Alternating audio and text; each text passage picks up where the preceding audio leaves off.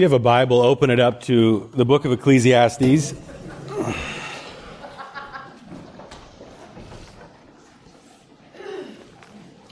In the Bible, there's a story that resembles the tragedy that happened at Eden. There was a son who has everything that he could possibly want. He's got the best food, nice clothes, a great job, a father who loves him deeply and is willing to give him anything. Never really wants for anything in his father's house. But the son is not content. He wants more. He wants to go out and experience life. See what the world outside of the father's house has to offer. So he rebels, and he rebels in a particularly ugly way. He asks the father for his inheritance early, which is the same as saying, I wish you were dead already. Give me my money. It's hurtful and dishonoring, unloving, a total act of rejection. And so hurt and frustrated, the father gives the son his inheritance. He gives his foolish son what he thinks he wants. Did the father know what was going to happen? I think he might have. And so the son takes this great sum of money and goes out into the world to experience life. And he's convinced that what is out there is going to be so much better. And he believed the lie that so many others before him and after him believed. That you'll be fulfilled with more money or more food or more wine or more laughter or more sex or more of something. That's really going to make you happy. The prodigal son discovers through foolishness the exact same thing that the preacher of Ecclesiastes discovered with his great wisdom still intact. They both discover meaningless. Everything is meaningless. The foolish son does not find any lasting value or meaning in his carousing, right? We know how the story ends. And as he's wallowing with those pigs, what's the thing that son wants? What's the thing that he's thinking of? Is it more money so that he can go out and do more drinking and more partying? No, he's realized by this point just how empty and worthless that life is. No, he just wants to go home. It actually said that while he was coveting the slop that he was feeding the pigs, he comes to his senses. He thought that it would be better to be the ruler of his own life. But now all he wants is to go and be a slave in his father's house. Oh, I had it so good there. I had everything I ever wanted there. I've been so foolish. Why didn't I just enjoy all of the good gifts from my loving father's hand when I had them? The preacher of Ecclesiastes experiments with some of the exact same things that the prodigal son had tried. But the preacher does so from this place of wisdom and careful evaluation. He wants to know what really matters in this life. What is it that is worth doing?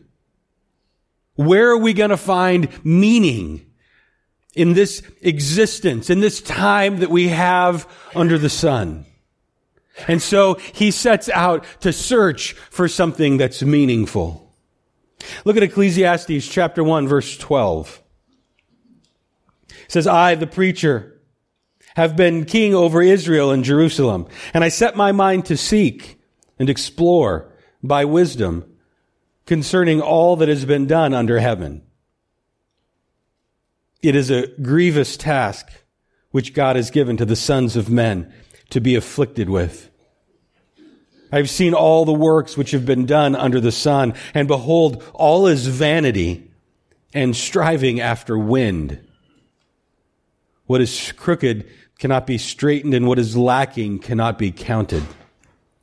I said to myself, behold, I have magnified and increased wisdom more than all who were over Jerusalem before me. My mind has observed a wealth of wisdom and knowledge. And I set my mind to know wisdom and to know madness and folly. I realize that this also is striving after wind. Because in much wisdom there is much grief, and increasing knowledge results in increasing pain. This preacher never really reveals his name, just identifies himself with his role as preacher, but it's most likely King Solomon, or someone writing in Solomon's voice. King Solomon was the king that had been gifted wisdom from God. God said, I'll give you any wish you want, and he wanted wisdom to be able to rule the kingdom. And with that wisdom, he had also accumulated a great deal of wealth. And so with his wisdom and his resources in hand, he goes out to search for the meaning of life. Verse 14 says, I've seen all the works which have been done under the sun. And behold, all is vanity and striving after the wind. His search for meaning, his search for something that matters, causes him to lament, in much wisdom there is much grief, and increasing knowledge results in increasing pain. Maybe it's better just to stay dumb. Maybe blissful ignorance is easier. At least to some degree, when you're just a simpleton, you never ask the questions about meaning and purpose, and you just plod forward. Maybe we're better off with that kind of existence. Because wisdom and knowledge, they carry with it a weight, right? Truth is hard sometimes because truth is not always happy and pleasant. Especially when we live in a broken and fallen world. Wisdom carries a responsibility with it. And we're gonna see and understand this weight, this grief more and more as we listen to his sermon. In chapter 2, the preacher turns his attention to systematically investigating the kinds of things that people tend to put their meaning and significance in. And he begins with the most common one. He begins with the same starting point that the prodigal son started from. He says, I said to myself, come now, I will test you with pleasure. So enjoy yourself. Behold, it too was futility. I said of laughter, it is madness, and of pleasure, what does it accomplish? I explored with my mind how to stimulate my body with wine, while my mind was guiding me wisely. How to take hold of folly, until I could see what good there is for the sons of men to do under heaven the few years of their lives. So pleasure and laughter and drinking, they're all tried and they're all found to be wanting. Does that come as a surprise to any of us? That pleasure is not the meaning of life. We probably already have discovered that in our own lives, right? But man, there are a lot of people who act like it is, who their whole purpose, their whole meaning in their life is just to search after that next tiny little moment of pleasure. That's all their existence is these little grabs for momentary happiness that float away really quickly.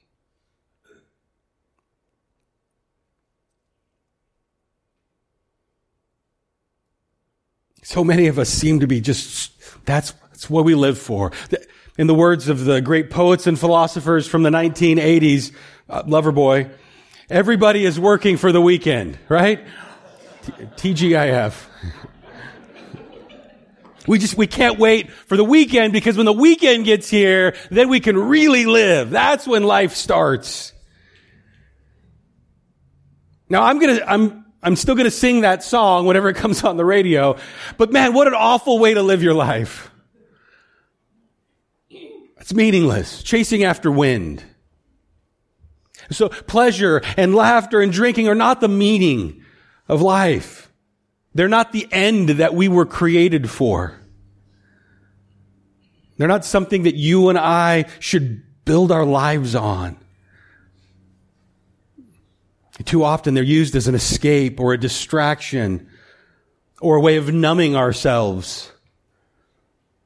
But they will always eventually lead us to the exact same place that they led the prodigal son and all the other prodigal sons before and after him. Okay, so what else? What else is there? Where else can I search for meaning? Well, in reality, not everybody is working for the weekend, right? Some people are working on the weekends. Some people are working all the time. That's their purpose. That's their meaning and their value in life. Always striving to achieve more, always working to earn more and to build more, and they live for their work. So the preacher tries that hat on too. Look at verse 4. I enlarged my works. I built houses for myself. I planted vineyards for myself. Made gardens and parks for myself and planted in them all kinds of fruit trees. I made ponds of water for myself from which to irrigate a forest of growing trees. Bought male and female slaves and had homeborn slaves. Also I possessed flocks and herds larger than all who preceded me in Jerusalem. Also I collected for myself silver and gold and the treasure of kings and provinces. As someone once says that no one ever laments on their deathbed having not worked enough, right? Oh man, I wish I just had a few more hours to spend time on spreadsheets now that I'm dying. Nobody thinks that. But for some people, it's such an obsession, right? It's so important.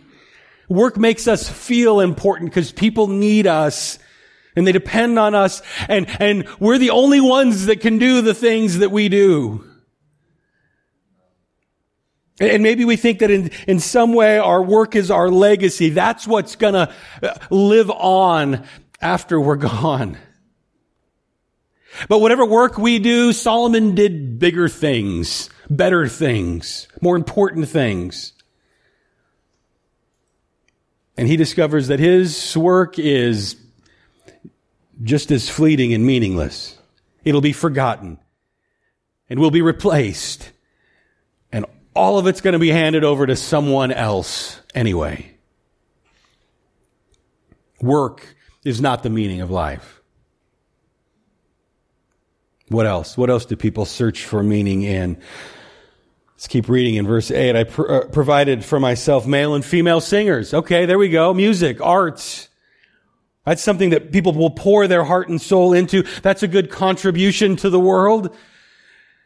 Solomon would say, yeah, that's great, but your song's going to be forgotten. What else? He says, and the pleasures of men, many concubines. Oh, Solomon was famous for that. Sex. Oh man, we idolize this one.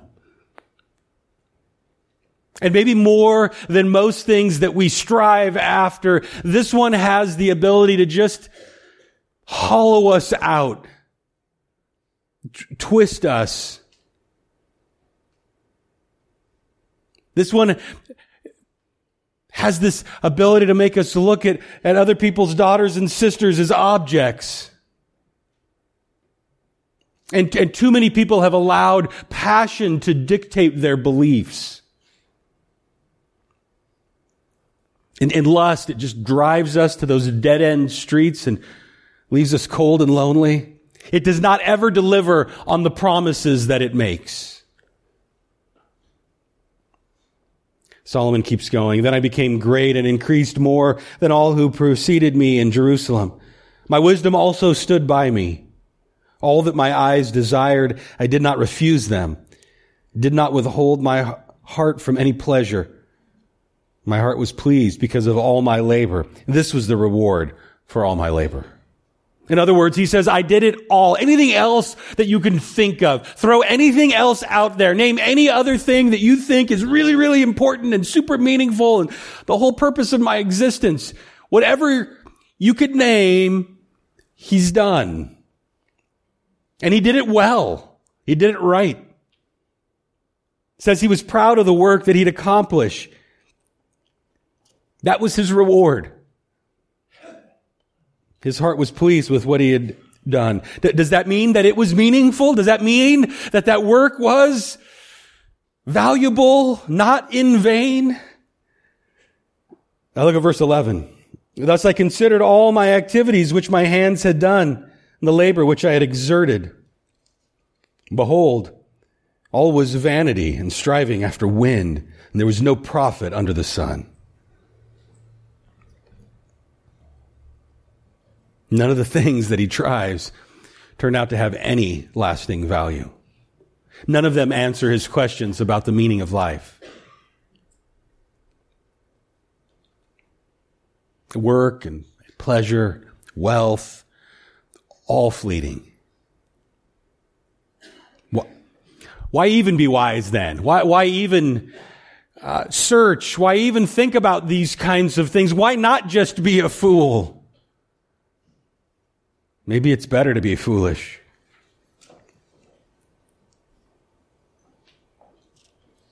Verse 12, so I turned to consider wisdom, madness, and folly. For what will the man do who will come after the king, except what has already been done? I saw that wisdom excels folly as light excels darkness. The wise man's eyes are in his head, but the fool walks in darkness. Yet I know that one fate befalls them both. And I said to myself, as is the fate of the fool, will also befall me. Why then have I been extremely wise? So I said to myself, this too is vanity. For there's no lasting remembrance of the wise man, as with the fool. Inasmuch as in the coming days all will be forgotten. The wise man and the fool alike die. So I hated life. For the work which had been done under the sun was grievous to me, because everything is futility and striving after wind. Thus I hated all the fruit of my labor for which I had labored under the sun. For I must leave it to the man who will come after me, and who knows whether he'll be a wise man or a fool. Yet he will have control over all the fruit of my labor for which I've labored by acting wisely under the sun. This too is vanity. Therefore I completely despaired of all the fruit of my labor for which I had labored under the sun. When there is a man who has labored with wisdom, knowledge, and skill, then he gives his legacy to one who has not labored with them. This too is vanity and a great evil. For what does a man get in all his labor and in his striving with which he labors under the sun? Because all his days, his task is painful and grievous. Even at night, his mind does not rest. This too is vanity. So the final thing that this preacher evaluates is wisdom over foolishness. Because no one that comes after the king is going to do any more than he's already done. And I don't think that this is an exaggeration. His achievements really are that huge.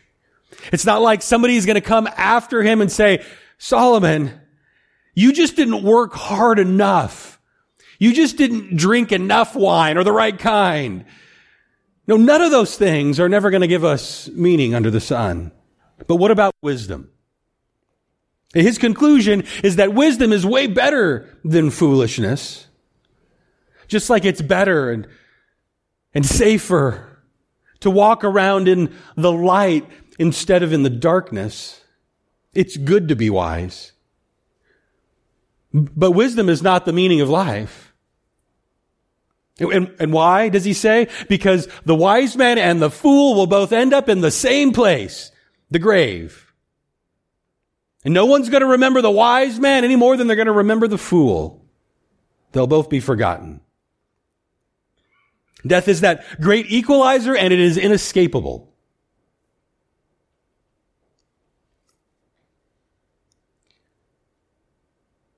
At this point in his sermon, what we see from the preacher is this very real, very deep emotion. It's grief. And I don't think that he's acting here. I don't think he's exaggerating when he says, I hated life. The work which had been done was grievous to me because of all of this futility. I hated the fruit of my labor because I realized that it was just going to be handed over to the man who comes after me. It's almost like this preacher catches a glimpse of the future and sees his children and his children's children dismantling everything that he had worked so hard to build. Everything that he took so much pride in would be destroyed. It would not last. And so not even his great wisdom can give his life any real meaning or lasting value. And so he, after trying everything that he could possibly think of, after surveying all that he has experimented with and done in his life, after seeing it all, he sits down and grieves.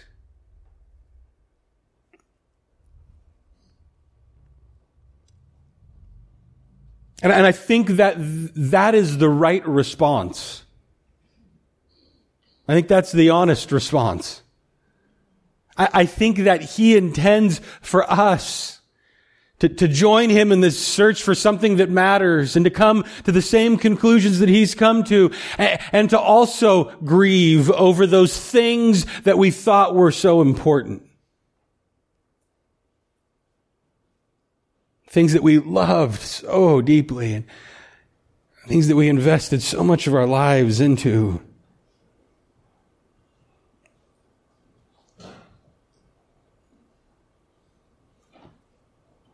When faced with the reality that we will one day die and none of those things that we've done under the sun matter, it should cause us to grieve. And it's a grief that maybe a teenager would feel as they're cleaning out their closet and find an old game or an old toy that they used to love to play with. That for them, back when they were 6 years old, that was the meaning of life. It was everything. And now they realize, okay, maybe that wasn't the whole meaning of life after all. Or deeper still, it's a grief that's felt by a man in his 30s who was a football star all through high school and college, but those days are over, and now he's got a family and he's got kids. Maybe football was never really the whole meaning of life, and he knows that now. But man, it sure seemed like it back then. And he misses it. Or deeper still, it's the grief that's felt by a couple in their 50s who's taking their last child off to college. And there's joy, but also a lot of grief as they remember all the family meals and the vacations and the house filled with laughter. Such a joyful season of life, but now it's over. And it was so short, so fleeting. Even deeper still, it's this grief felt by an old man who has done everything that you could possibly do in life. Work and play and family and friends and wealth and travel and toys. And realizes that none of those things are eternal. None were lasting. None of them were the meaning of life. And so he grieves, not because those things were bad, not because he hated them, but because none of it is meant to last. None of it's eternal. But we were made for eternity. That's the problem. Ecclesiastes 3:11 says, He has made everything beautiful in its time. He has also set eternity in the hearts of men, yet they cannot fathom what God has done from beginning to end. God has set eternity in our hearts. So it is natural that we would search for significance and meaning and value. Something that doesn't just float away so quickly. But everything in this cursed and fallen world is fleeting. Everything goes away.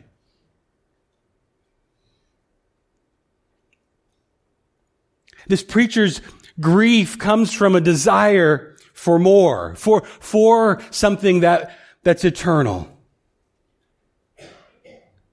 He desires that while standing stranded on this temporary island. My guess is that many of you here have felt at least a hint of that kind of grief and longing. If not, you will at some point in your life.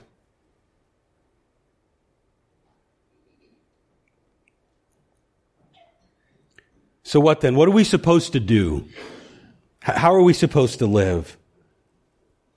Now, do we just give up? Is that the right response? Just check into a monastery somewhere and live as monks the rest of our lives? If it's all meaningless, then why do any of these things? Why laugh? Why sing? Why eat? Why drink? Why go to work? Why make love? Why do anything? How do we view all of those things that he evaluates and says are fleeting and meaningless? How do we handle them? I think to answer that question, it's maybe helpful to go back to that dude sitting in the slop with the pigs. When the prodigal son comes to his senses, he realizes that everything that he thought would give his life value and meaning and joy was fleeting and empty, and so he grieves over those things. He mourns because of his condition. He regrets his actions. And from this place of poverty, he groans and gains some clarity about the things in life that really matter and things that don't. The preacher wants us to realize the fleeting vanity of the things that we do under the sun so that we can begin to let them go. Or at least so that we can begin to put them in their proper place. And then start to hunger for things that matter. The son who has horribly dishonored his father doesn't even think that the relationship can be restored. Not after what he has done. And he isn't even asking for that kind of restoration. He just wants to go be a slave in his father's household. And so filled with shame, he walks back towards that house that he used to think he hated living in. After having wasted so much. After all the partying and the drinking and the eating and the carousing. And finally he goes home. And what does the father do? The father runs to him and puts his robe on him and puts a ring on his finger and puts sandals on his feet and kills the best calf and throws the best party. I'm sure used the best wine and had the best music. And the prodigal son must have been blown away. surprised and moved and grateful at the Father's response. And now, instead of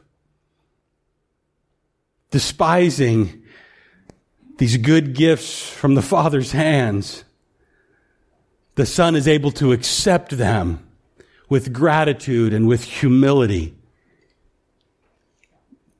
Again, I'm sure he doesn't feel worthy. And this son who thought that eating and drinking and partying was the whole meaning of life now realizes that those things are not important. The relationship with his Father is what is important.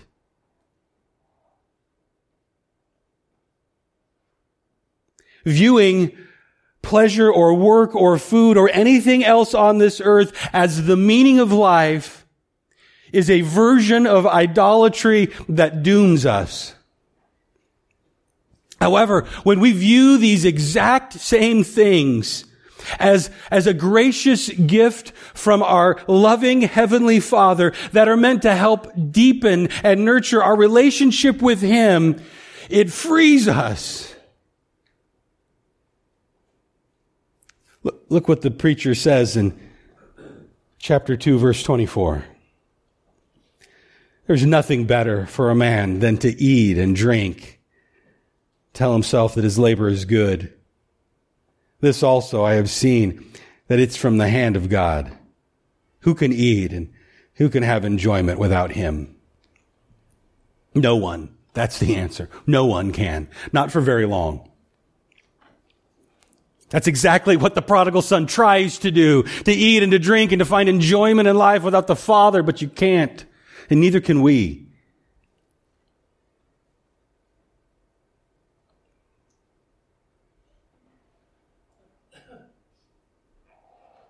We're meant to enjoy the good things that God has given us.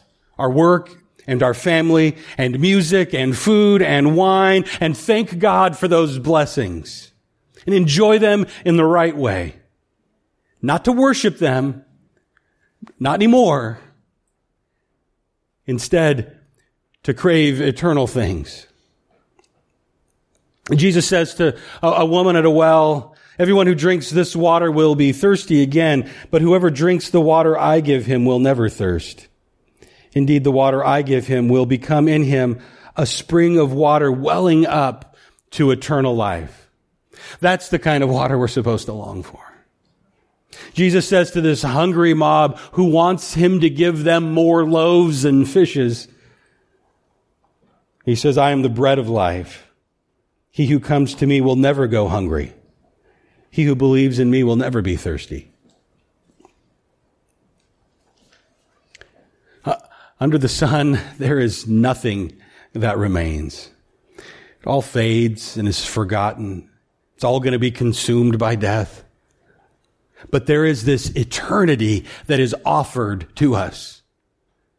There's this way back to the Father's house. There's this hope and this life that lie beyond this world. And that lifeline to eternity, to things that truly matter, is through faith in Jesus Christ. Everything in this world will perish. But God so loved the world that He sent His one and only Son, that whoever believes in Him will not perish, but will have eternal life. God, thank you so much for that promise and that hope that you've given us. Lord, right now, we want to confess that so much of our time and energy and attention in life has been focused on things that ultimately don't matter, won't last. We confess that we too have been rebellious, searching for happiness and hope and meaning in temporary things. But God, we recognize that eternal joy and real meaning and value in this life are found only in you. Thank you, God, that in this life you have given us good things, blessings that we can enjoy. Dear God, help us not to worship those things, but to worship you, our good and loving and gracious Heavenly Father. Thank you so much, Lord, that even when we were so far away, you found a way to bring us near to you. You welcomed us back home again. Thank you, God, for the blessings that you've given us through Jesus Christ our Lord. In his name we pray. Amen.